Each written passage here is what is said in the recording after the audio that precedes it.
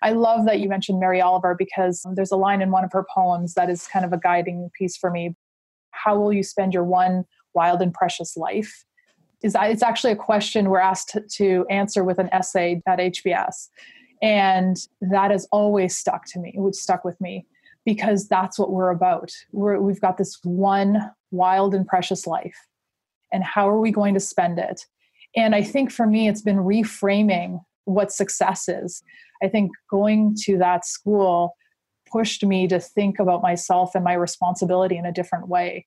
How are you going to spend your privilege, your time in a way that does more? Welcome to the Reboot Podcast. We are so glad you're here.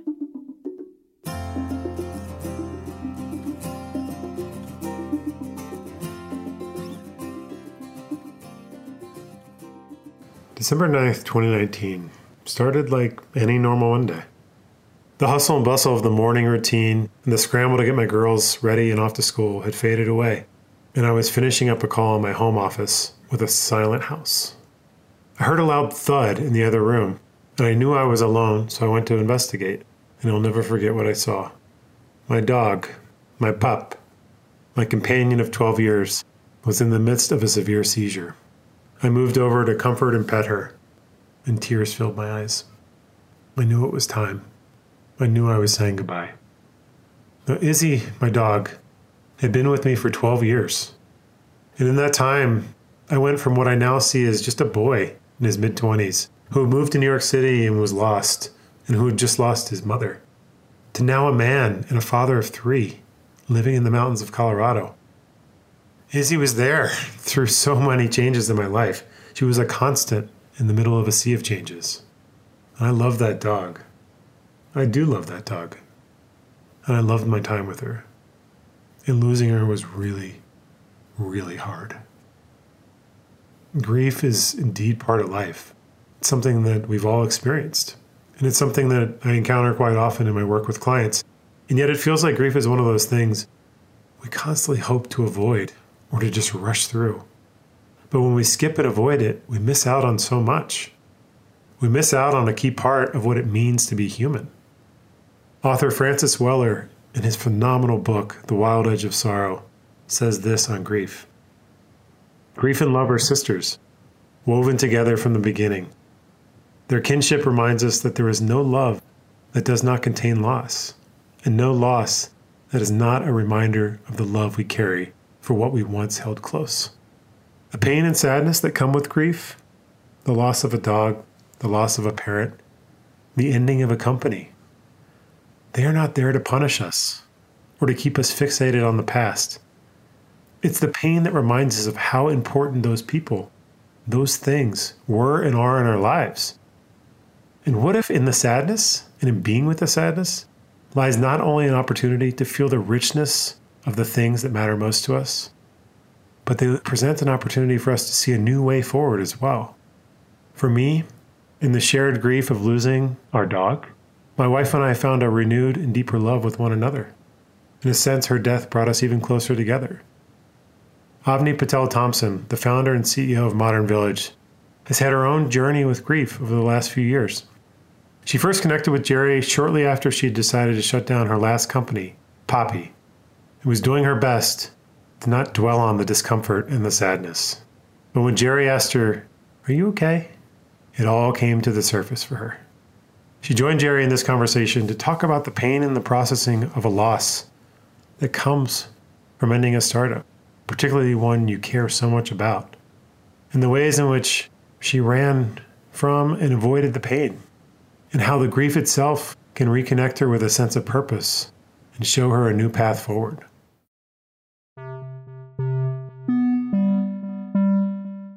We often talk about the work of rebooting your leadership as individual work you can't do alone. If each member of your leadership team is pursuing the work of self-inquiry and actualization, that's wonderful. But to create the company that you'd all like to work for, you must also create the opportunity for the collective to grow. Experiences like facilitated leadership groups, off-site retreats, organizational change explorations, and immersive leadership trainings move the organization closer to its fullest expression of the inherent values. At Reboot, we're here to support you and your team members in bringing forth the best that you have, using everything that emerges from organizational life, both the challenges and successes, as opportunities to grow. Head to reboot.io/team experiences to learn more and more about Reboot's virtual and in-person team offerings. Hey, Avni. Good to see you. Thank you for coming on the show. Thank you for having me. Yeah. So before we get started, can you just take a moment and introduce yourself? Sure. My name is Avni Patel Thompson. Most recently, I was the founder and CEO of Poppy, a company that helped parents get access to really great childcare when they needed it. And as of the last year, I've been working on the next act and in the process of starting my new company. And, but of course, there's more to the story, right? There's always more. There's always more. That's right. That's part of the experience of running into Jerry. So maybe we take a few moments and just, I'd love to hear your perspective on how we met, because I know that you've written a little bit about that, and I don't know yet if you posted the blog post, but anyway, take a moment and share that story. Sure. So a part of the Poppy journey, I've found the space that we are building in, the space of childcare, marketplaces, really interesting. The more I've gotten into it, I connected with one of my former professors at HBS, Tom Eisenman, and he was working on a markets class. And so connected with him a couple of years ago, and they ended up doing a case on Poppy at a point at which we were facing a really interesting kind of, choice about expansion in geography versus expansion in products. And so a really kind of interesting case for students to kind of go through. Subsequently, of course, once we made the decision to shut down Poppy, Tom actually reached back out and said, hey, I'm teaching a new course on entrepreneurial failure. Would you like to come? And I think for me, that was an interesting other lens, another way to kind of look at it and also bring learning and teaching into that. And so I, of course, agreed and went to that class. But of course, you were speaking the next day at the class, and I was, Tom mentioned that, and I was very excited because I had come across your work, obviously as being a founder in the space. And so I wanted to have the chance to just meet you.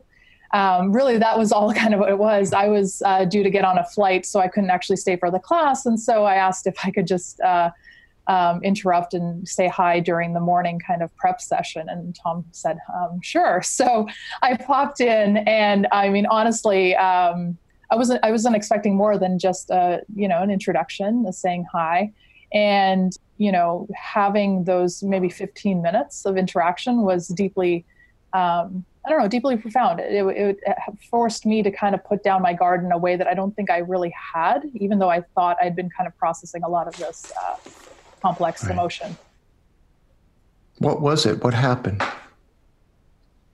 I've thought about that a lot in the subsequent weeks. I think part of it is you opened with a very powerful question, which on the surface doesn't feel all that different. You asked, are you okay? And I've thought about this moment a lot because I've had family, I've had friends, they worry and they've asked about my well-being and all that kind of stuff. But being asked that question in that way I don't think anybody had ever asked it that way. Are you okay? How's it going? How you doing? Like all of those, you can kind of, I'm good. Things are good. We're getting doing all the things. And it's easy to kind of gloss it over and kind of move on away from the uncomfortableness. And so when you, who I barely had met, kind of asked me with quietness, are you okay?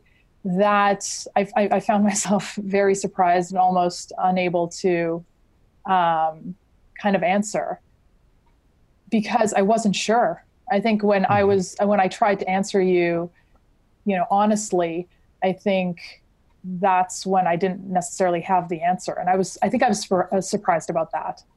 Yeah.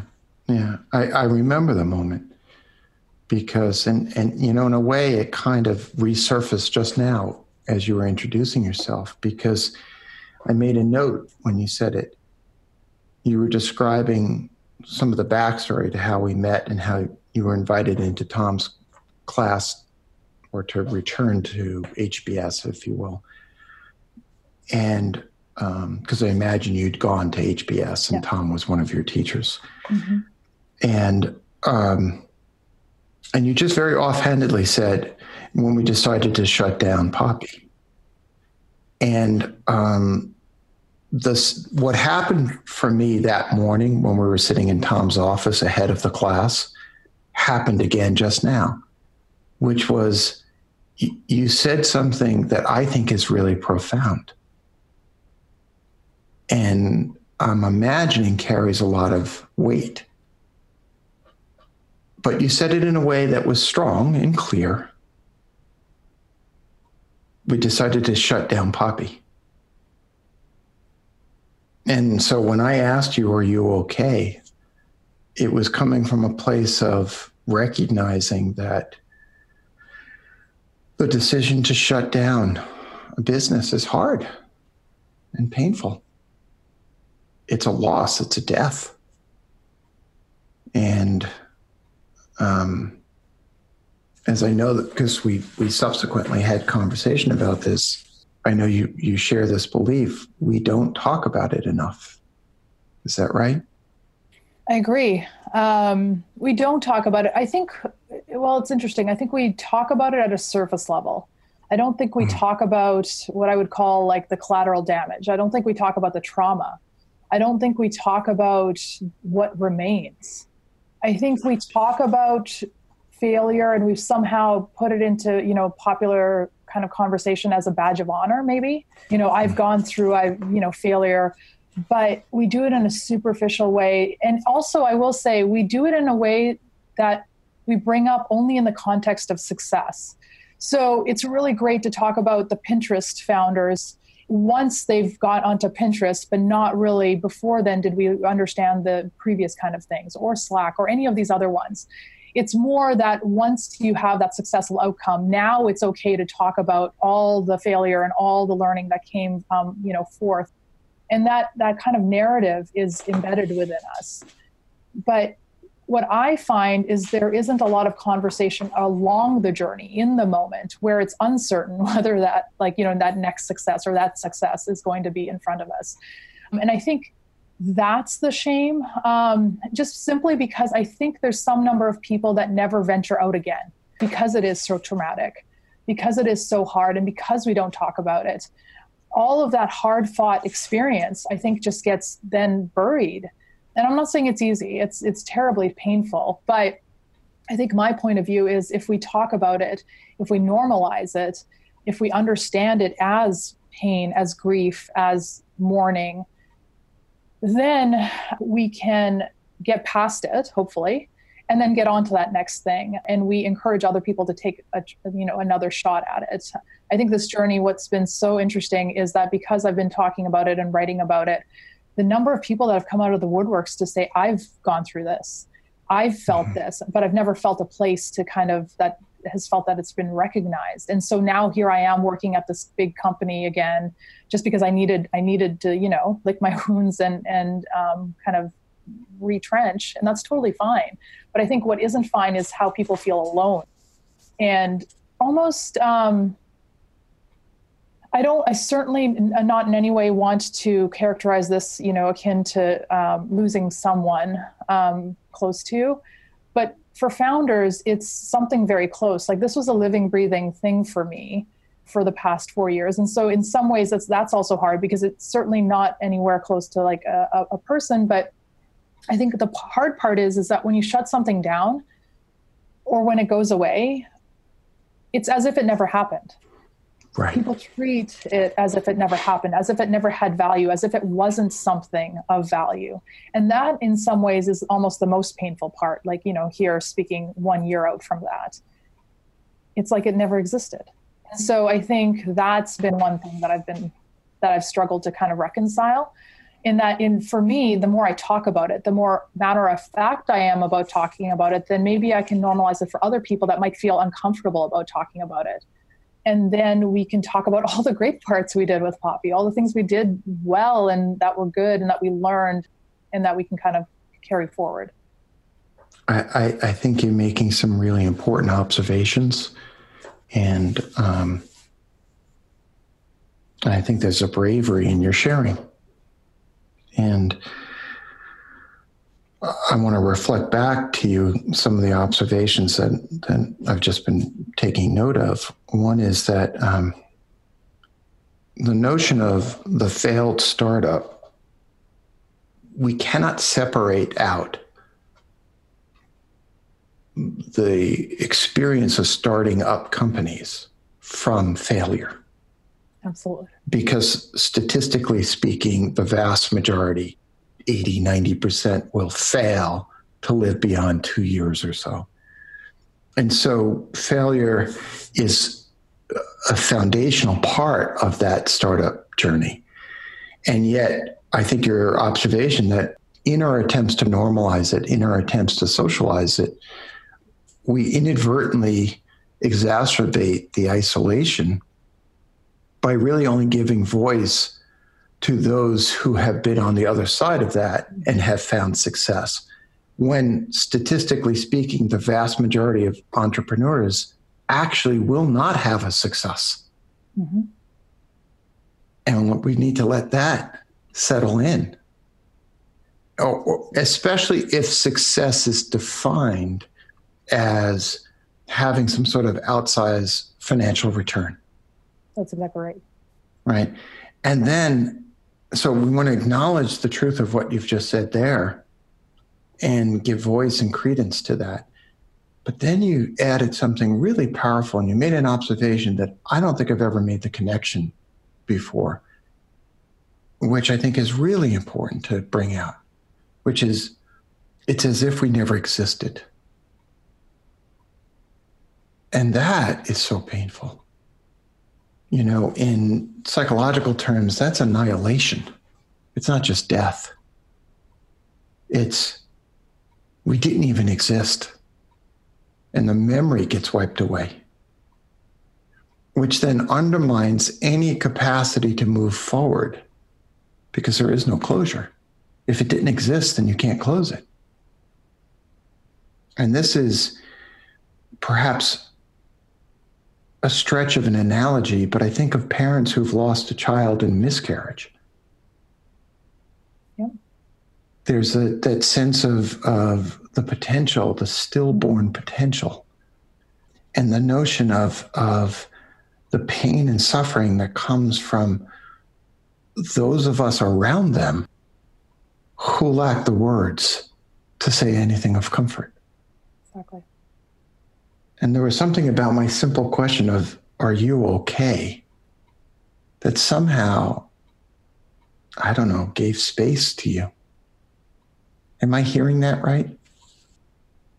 Yes, because I think the thing for me is that I think founders have to be very pragmatic in the sense that you, in many ways, have to put yourself last. You have to think about everything before, rightly so, I think, your users, your employees, everyone. And then whether it's from the work standpoint or, emotional needs or whatever else it is, it's your job to make sure that everyone has what they need. And then you kind of, take stock of like what it is that's left. I think it's doubly so in a shutdown. I think, that is so painful for so many people, our users, our employees, like my team. I think that's the hardest part that I had to kind of go through. That's the most heartbreaking. But there was always a list of the next thing to do, right? So there was, make sure the users are taken care of, make sure there's a list of all the things that you could possibly do to make that right. Then make sure your team is taken care of, that they land in the right place and that, all the different things. Then make sure that you have to do the litany of things to shut down an actual company. And that goes on for months. And I think in all of that, I think for me, I took solace in the checking of the boxes and saying, I'm giving myself time. I'm doing the things I'm supposed to be doing. But I think what I never, added as a box was that, am I okay? How am I processing my feelings about this? And I think it's just so painful that I think for some time I was like, well, I don't get to do that yet. And so I kind of pushed it, and over time it just sort of dulls a little bit, or you kind of push it down for a long time and it just kind of stays down there. So kind of 7 or 8 months after all of that, when you asked me, are you okay? I think what it touched was the fact that I never had gotten around to that to-do. And it opened up that I'm not sure, like I'm physically okay, all of that stuff. But emotionally, I don't know that I had processed all of the feelings. And during that 15-minute interaction, I think if you'll remember, Tom said, you write a lot of things, but you've written about this. And I think that was really telling, because I write to process things. I write to, from the very beginning, I've always written for myself. Then in time, I found that in publishing it, that other people could connect to it. And so I found that was helpful and enjoyable. And so I did. I've written some about the whole process, but I don't know I wrote about, the personal journey of how it feels and the continued feelings, the continued complexity of that. And so when you asked that question, I think it opened it up. And then the interesting thing was, then I was on a plane for 3 or 4 hours. And so I had nothing but time to write. And so that was a very cathartic day, I would say, to kind of ask that question and then be able to very, very organically, I guess, capture the feelings that were kind of coming out at that point. So how are you doing now? Better. I think after that conversation, it showed me that I hadn't necessarily done all the work that I needed to make sure that was right. I think it's still a process. I think it's going to be a process. I don't think it ever goes away. But in being aware of it, I think I feel more of a lightness there. I don't feel like it's kind of shoved down as much. The analogy that I would think about is I was almost vibrating at a high frequency inside. I don't know. There's, touches of anxiety when I deal with that. It almost feels like if you one more thing could just snap me. And I think in going through this and dealing with some of these pieces, it's, you start to feel a little bit more calmness inside. And that's been really important, because I think the most important thing for me is I don't want to bring undue baggage into the new thing. I think that's the thing I'm most worried about. It's just like any relationship. You don't want to bring basically the baggage that unduly affects kind of the new thing, just simply because you didn't do the work to process what you're going through. So I think that was the biggest part. I think your connection and associations make a lot of sense. And there's a lot of wisdom in that. And it's tough, right? It's tough to completely process, especially if one of our survival tactics has been to move to the checklist in order to move our way through the painful piece. And there's a lot of value in those checklists, right? Whether it's the checklist that we draw upon when a loved one passes away. I think of being a child of parents who have passed, and there's so much processing. Yeah. There's getting rid of the home and taking care of things. And the same thing that can happen when we're a founder in the company, the embodiment of our wishes and dreams ends. There's making sure that the state taxes are paid.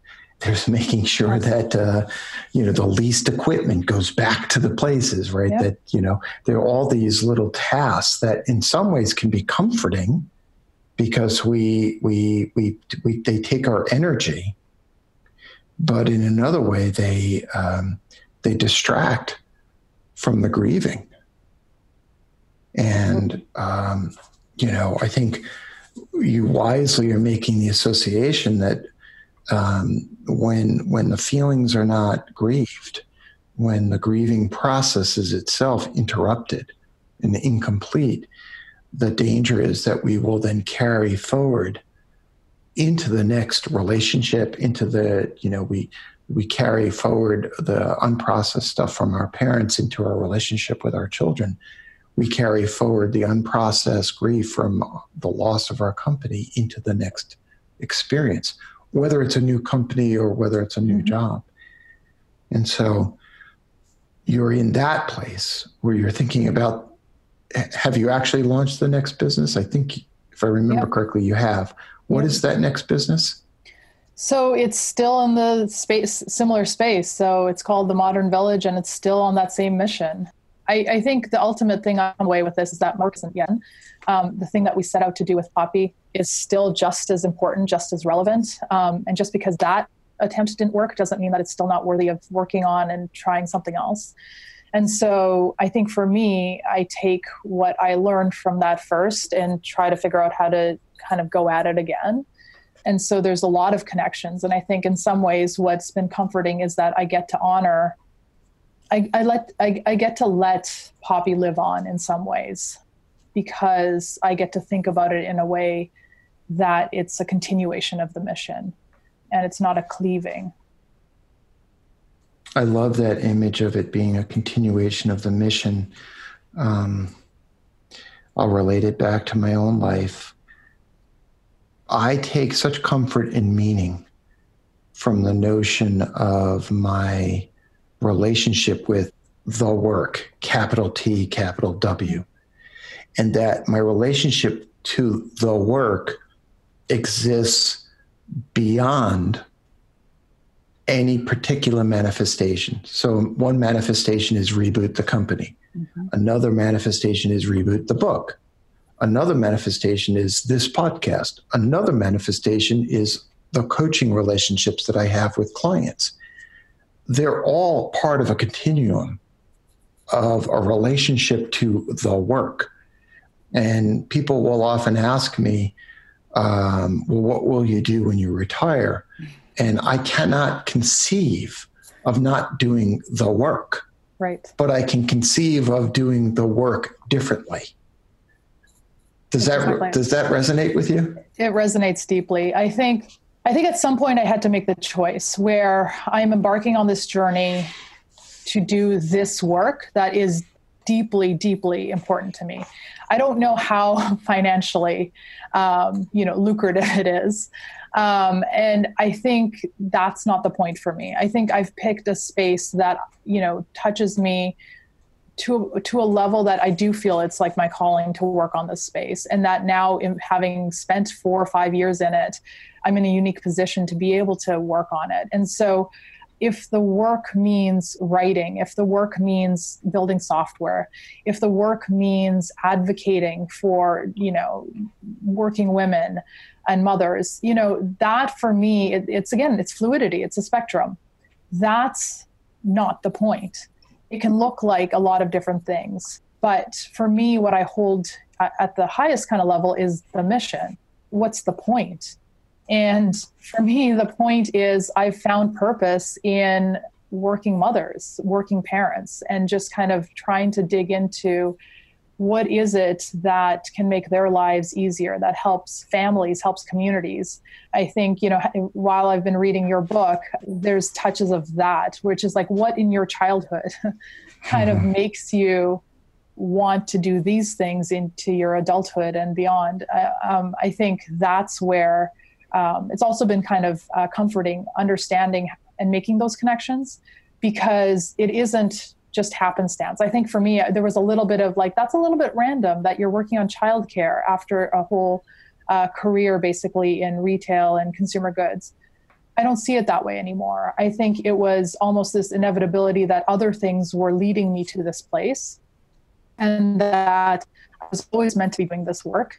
The other work was just simply helping me build to this place. And so that's been really, I think that's also comforting, because I think North America, we have this tendency to be very focused on not just the short term, but in general, just it's about our lives and about our lifespans. You go to Asia, you go to Europe, and there's this very overarching feeling that, we've been here before you, we will be here after you. And it's about generations, and it's about, what is your impact for the time that you're here. And I love that. And part of the healing journey for me has been traveling, frankly, getting myself out of this kind of, place and mind state. But it's this idea that it is a continuum. that Poppy was just this little small piece of it, an important piece, just as every other chapter has been. But it's a continuation journey on the path of, this overall. And so that the way that you think about your work is very much how I think about mine. Yeah, and I can feel it. And one of the things that occurs to me as we're talking is I think of writers that I admire, right? He's been a guest on the show, and many people know that I consider him a deep and profound teacher. But I think about Parker Palmer's books. And in one way or another, each book, while different, is an exploration of the same questions. Who are we meant to be? How are we to be in the world? I think of the poetry of Mary Oliver, for example. And Mary Oliver is very much telling the same stories again and again, or great works of art are, in a sense, telling the same story. They're exploring the same question, and so when I think about that, and I think about my own life, I think that my relationship to work, when the work I choose to do is a manifestation of that continuum. And I loved the context in which you added, in which that continuum is, in fact, continues it stretches from long before I was born to long after this meat bag is exhausted and leaves this earth. All of a sudden, it puts failure into a different light, doesn't it? Absolutely. And it's funny because it shouldn't, but it gives me peace. Like, it gives me, I don't know, somehow I can breathe a little bit easier knowing that my part is just simply a small part. That it isn't, I don't have to worry about the whole sum. I just have to do my bit. And if this bit doesn't work, I can come at it again. And that it's not going to stop me. I love that you mentioned Mary Oliver, because there's a line in one of her poems that is kind of a guiding piece for me, and I'm going to, butcher it horribly, but it's, how will you spend your one wild and precious life? And it's actually a question we're asked to answer with an essay during at HBS. And that has always stuck with me, because that's what we're about. We've got this one wild and precious life, and how are we going to spend it?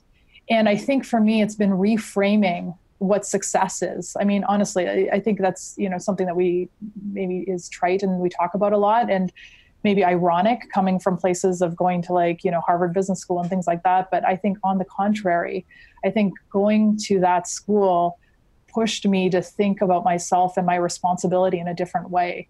And how are you going to spend your privilege, your time in a way that does more?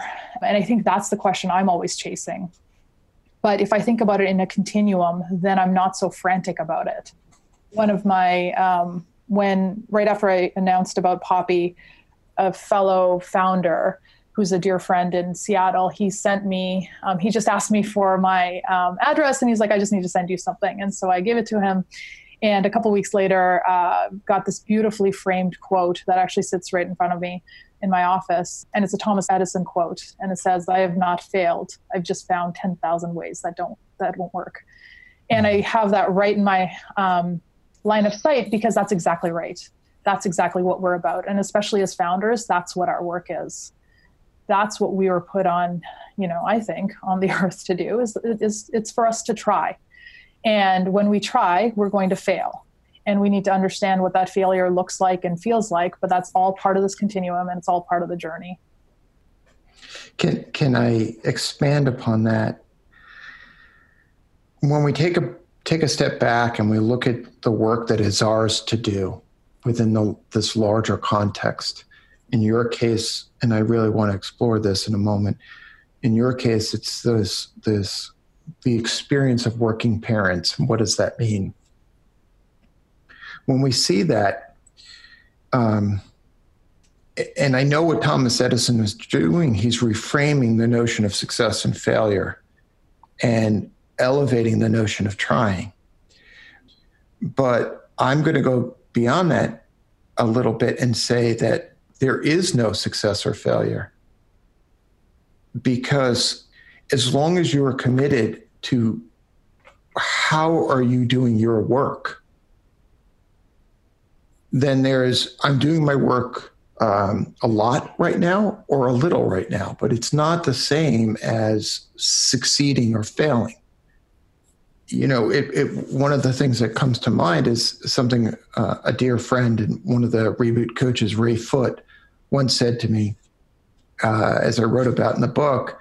I've had challenges. I have the early stages of heart disease, and the diagnosis came to the fore while I was writing the book.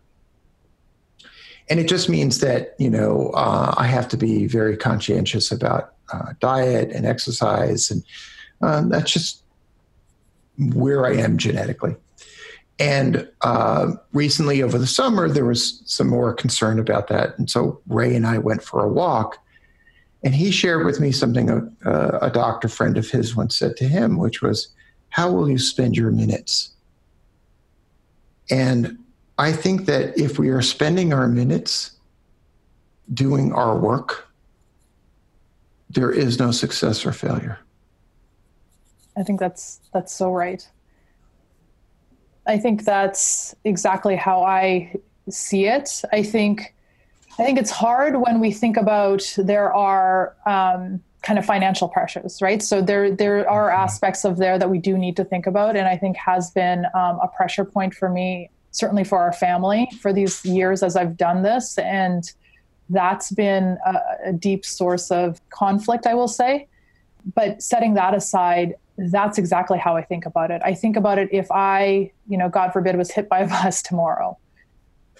What would people have said? Not that that's what I'm holding the measure to, but, you know, for on one part, I know that I spent my days doing the work that I otherwise just have always wanted to do and been meant to do.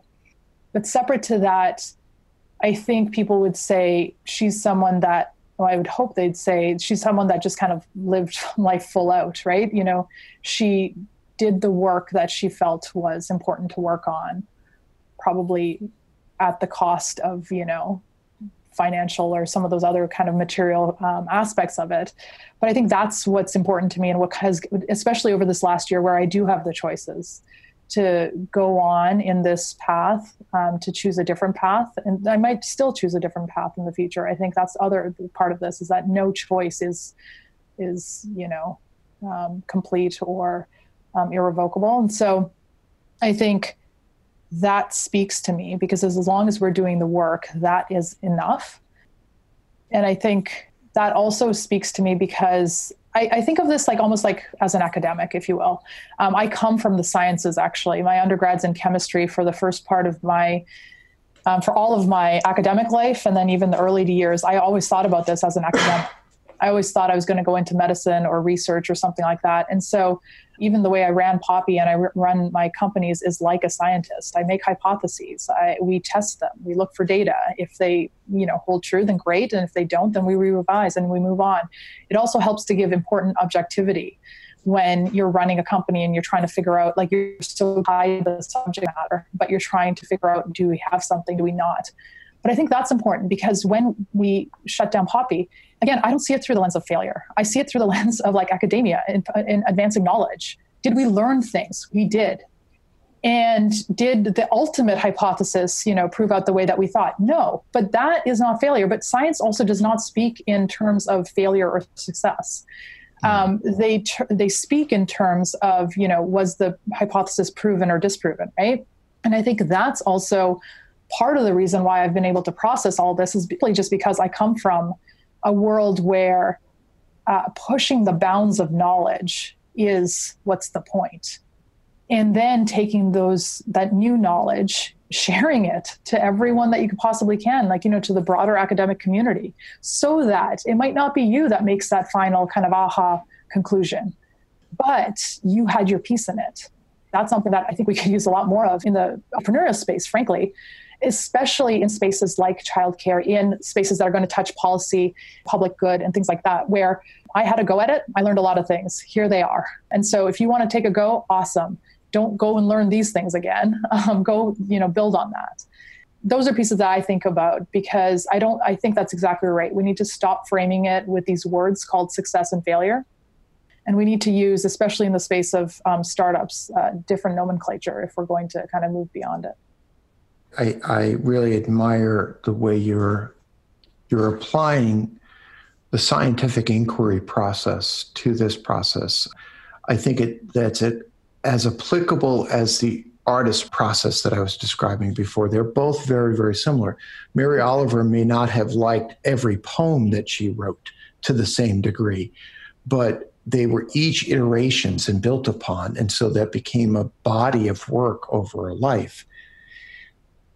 And I think that that's one of the ways in which you are processing, if you will, the quote unquote failure of Poppy, right? And creating the space for the new to be born. What I'm also hearing, though, is an additional source of resilience, an additional source of capacity that I want to bring to your attention and reflect back to you that I think you're experiencing. And that reminds me of Viktor Frankl and his work in logotherapy.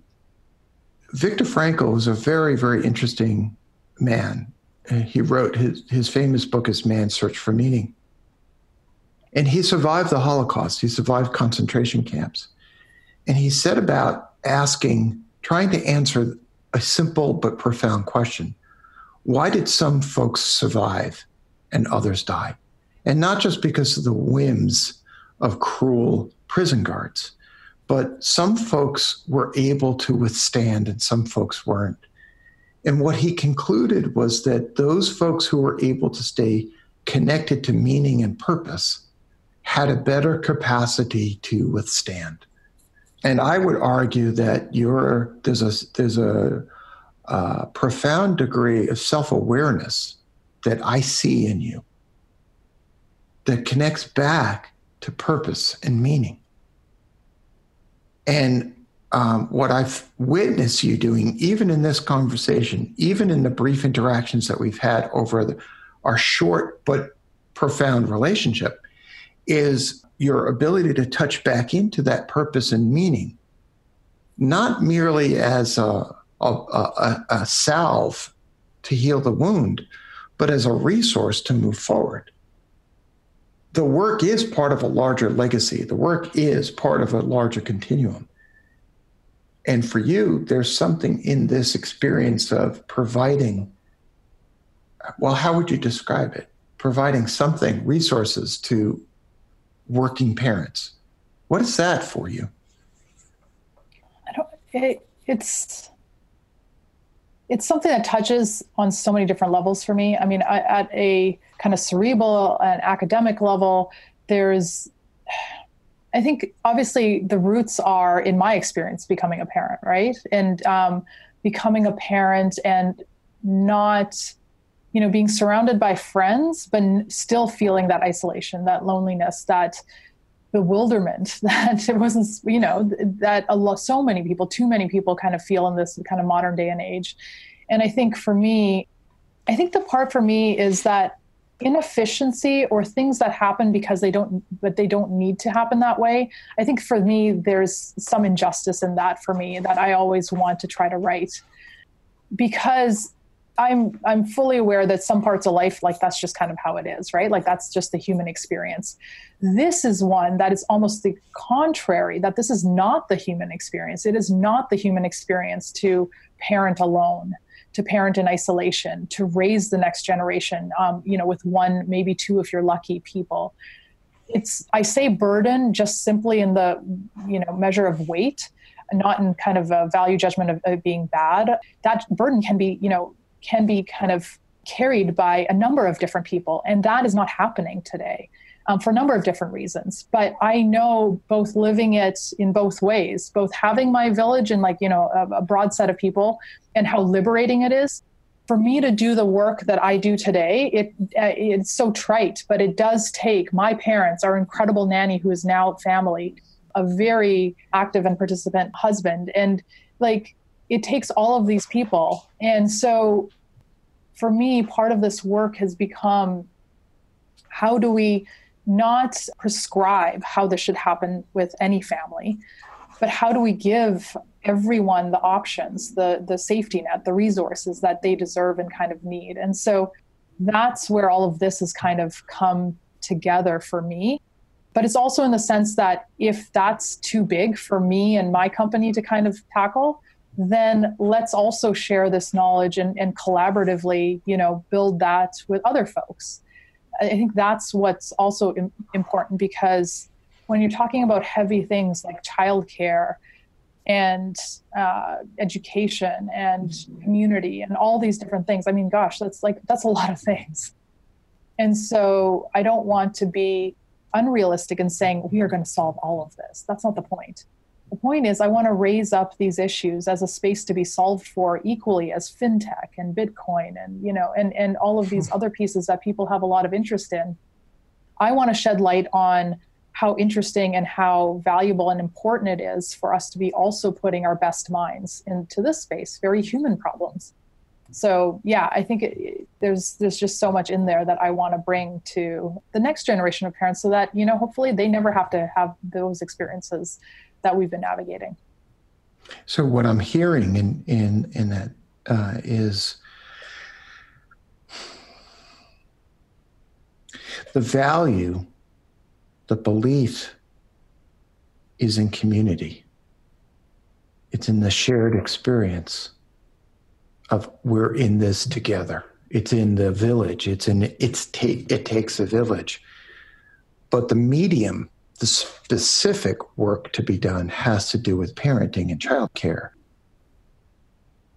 Whereas the work to be done could be in caring for aging parents, or the work to be done could be in healthcare, but there's even a broader stretch towards, which I now find really gorgeous to be able to say, the scientist in you reaching for the humanist in you and bridging a gap between those two, bridging those two worlds, which I think our society tends to falsely asunder and make into this construct of left brain, right brain.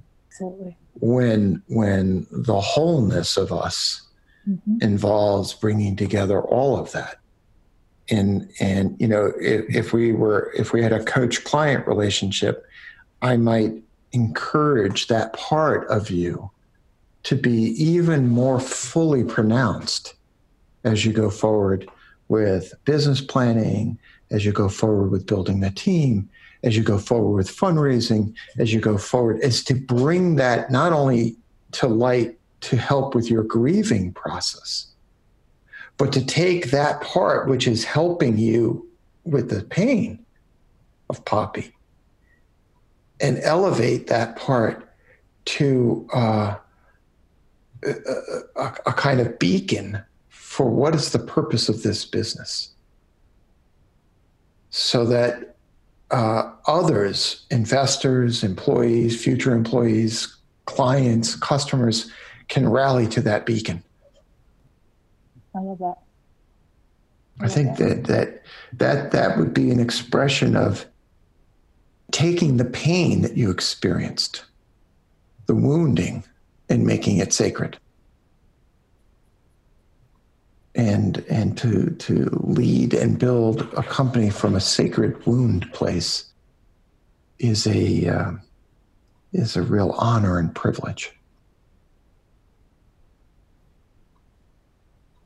I love that. What do you hope to happen tell me again the name of the new company? Modern Village. What do you hope Modern Village will look like? How will it be? I think that's the interesting part of being back at the beginning, where there's so much potential. I think the analogies to children are and startups are sort of inevitable to kind of make, but there's so much potential. There's so many directions this could go. But the parts that I can absolutely see are the ones that we've been talking about. It's community. It's empowerment. I want parents to feel in control.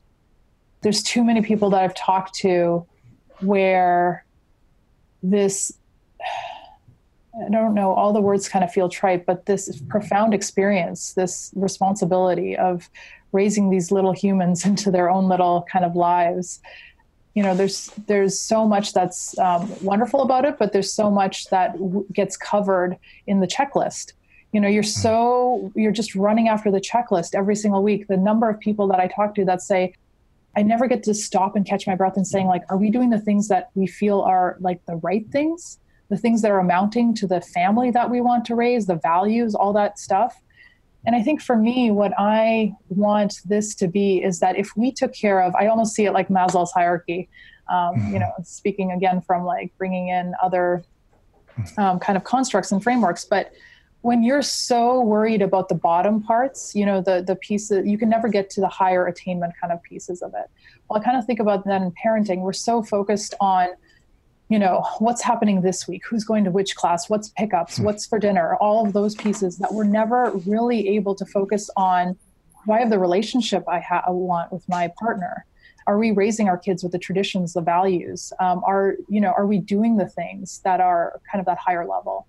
So my hope is that there certainly is a community piece, but there certainly is that it's so funny that you say that, but it is absolutely that science and art dichotomy, that right and left dichotomy. I see technology living in service of people, making people's lives more efficient and better so that they can go off into the real world and live, a better, more full life and use their time however they want to. So ultimately, what I want to do is give parents back time. If we can take off your plate, all of those hours spent on logistics and all the inefficient parts, and then we can give you back time. So whether that's time reinvested in your work, in your relationships, into your kids, that doesn't matter. That's up to you. But I see, how do we bring together community and how do we bring together technology to be able to unlock that? And that's the how is not entirely clear to me, but I know that there's something there. And so while I can see that, there's work to be done. May I respond from a place as almost like your older brother? Absolutely. As a parent of humans who are now in their 20s, and my oldest will turn 30 in about 6 months. What occurs to me is that the gift that you're trying to give to parents is to make it easier for them to ask of their children, are you okay? And just like that question had a profound impact for you, when a parent is able to quiet their anxieties and quiet the checklist and to be able to look into their child and say, are you okay? They're giving them a gift of being seen, which maybe is, the most profound gift that we can give our children. We think that the most important thing to do is to make sure that the lunch is well packed and that it's really nutritious. And did I put the baby carrots in the lunchbox or not? When what we really need is to give them the space to be human so that they experience being seen and fully accepted for who they are. That's beautiful. Yeah, I hadn't connected it, but that's exactly it. Just like it moves you, it would move them. I am so thrilled for your journey. I know it's been a process, and I'm really moved by your awareness, and I have no doubt in your ability to process all of this. And I don't know if Modern Village will be the financial success you deserve. I don't know. But I think that you're moving the needle along in the right ways it needs to be. And you're spending your minutes doing the work. And that's a gift you're giving your children as well. Thank you. So thank you for coming on the show. Thank you for having me.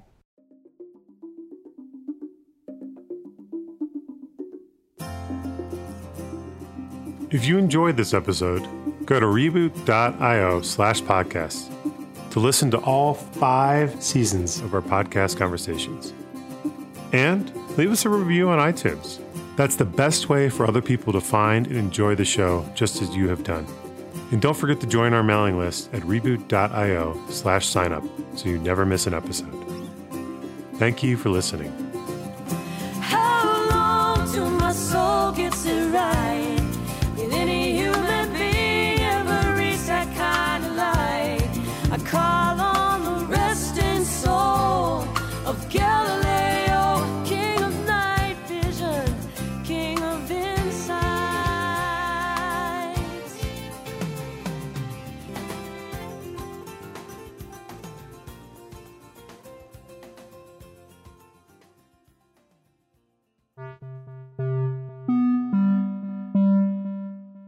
At Reboot, we often talk about the value of relationships in mirroring back to us our blind spots. Now, all honest feedback is valuable, and it's great if your culture supports a constant flow of feedback. But it's often helpful for leaders to take deeper dives into radical self-inquiry, giving themselves focused and intentional space to examine the patterns of behavior that are either serving them or not serving their teams and their missions. 360 reviews are a really powerful tool that can help leaders make course corrections, supporting both individual growth and the growth of the company. While there are many approaches to 360s out there, what we have found to be the most helpful to our clients is to approach the 360s as an extension of the coaching conversation. Most leaders don't care how they rate numerically on a list of abstract capacities. And even if they do, it's tough for them to really know how to make use of that kind of data. But if they can hear through the voices of their colleagues how their behavior is making impact, and if they can be helped by a coach to see more clearly the choices available to them for change, the benefits can be immense. If you'd like to learn more about Reboot 360s, you can go to reboot.io/360.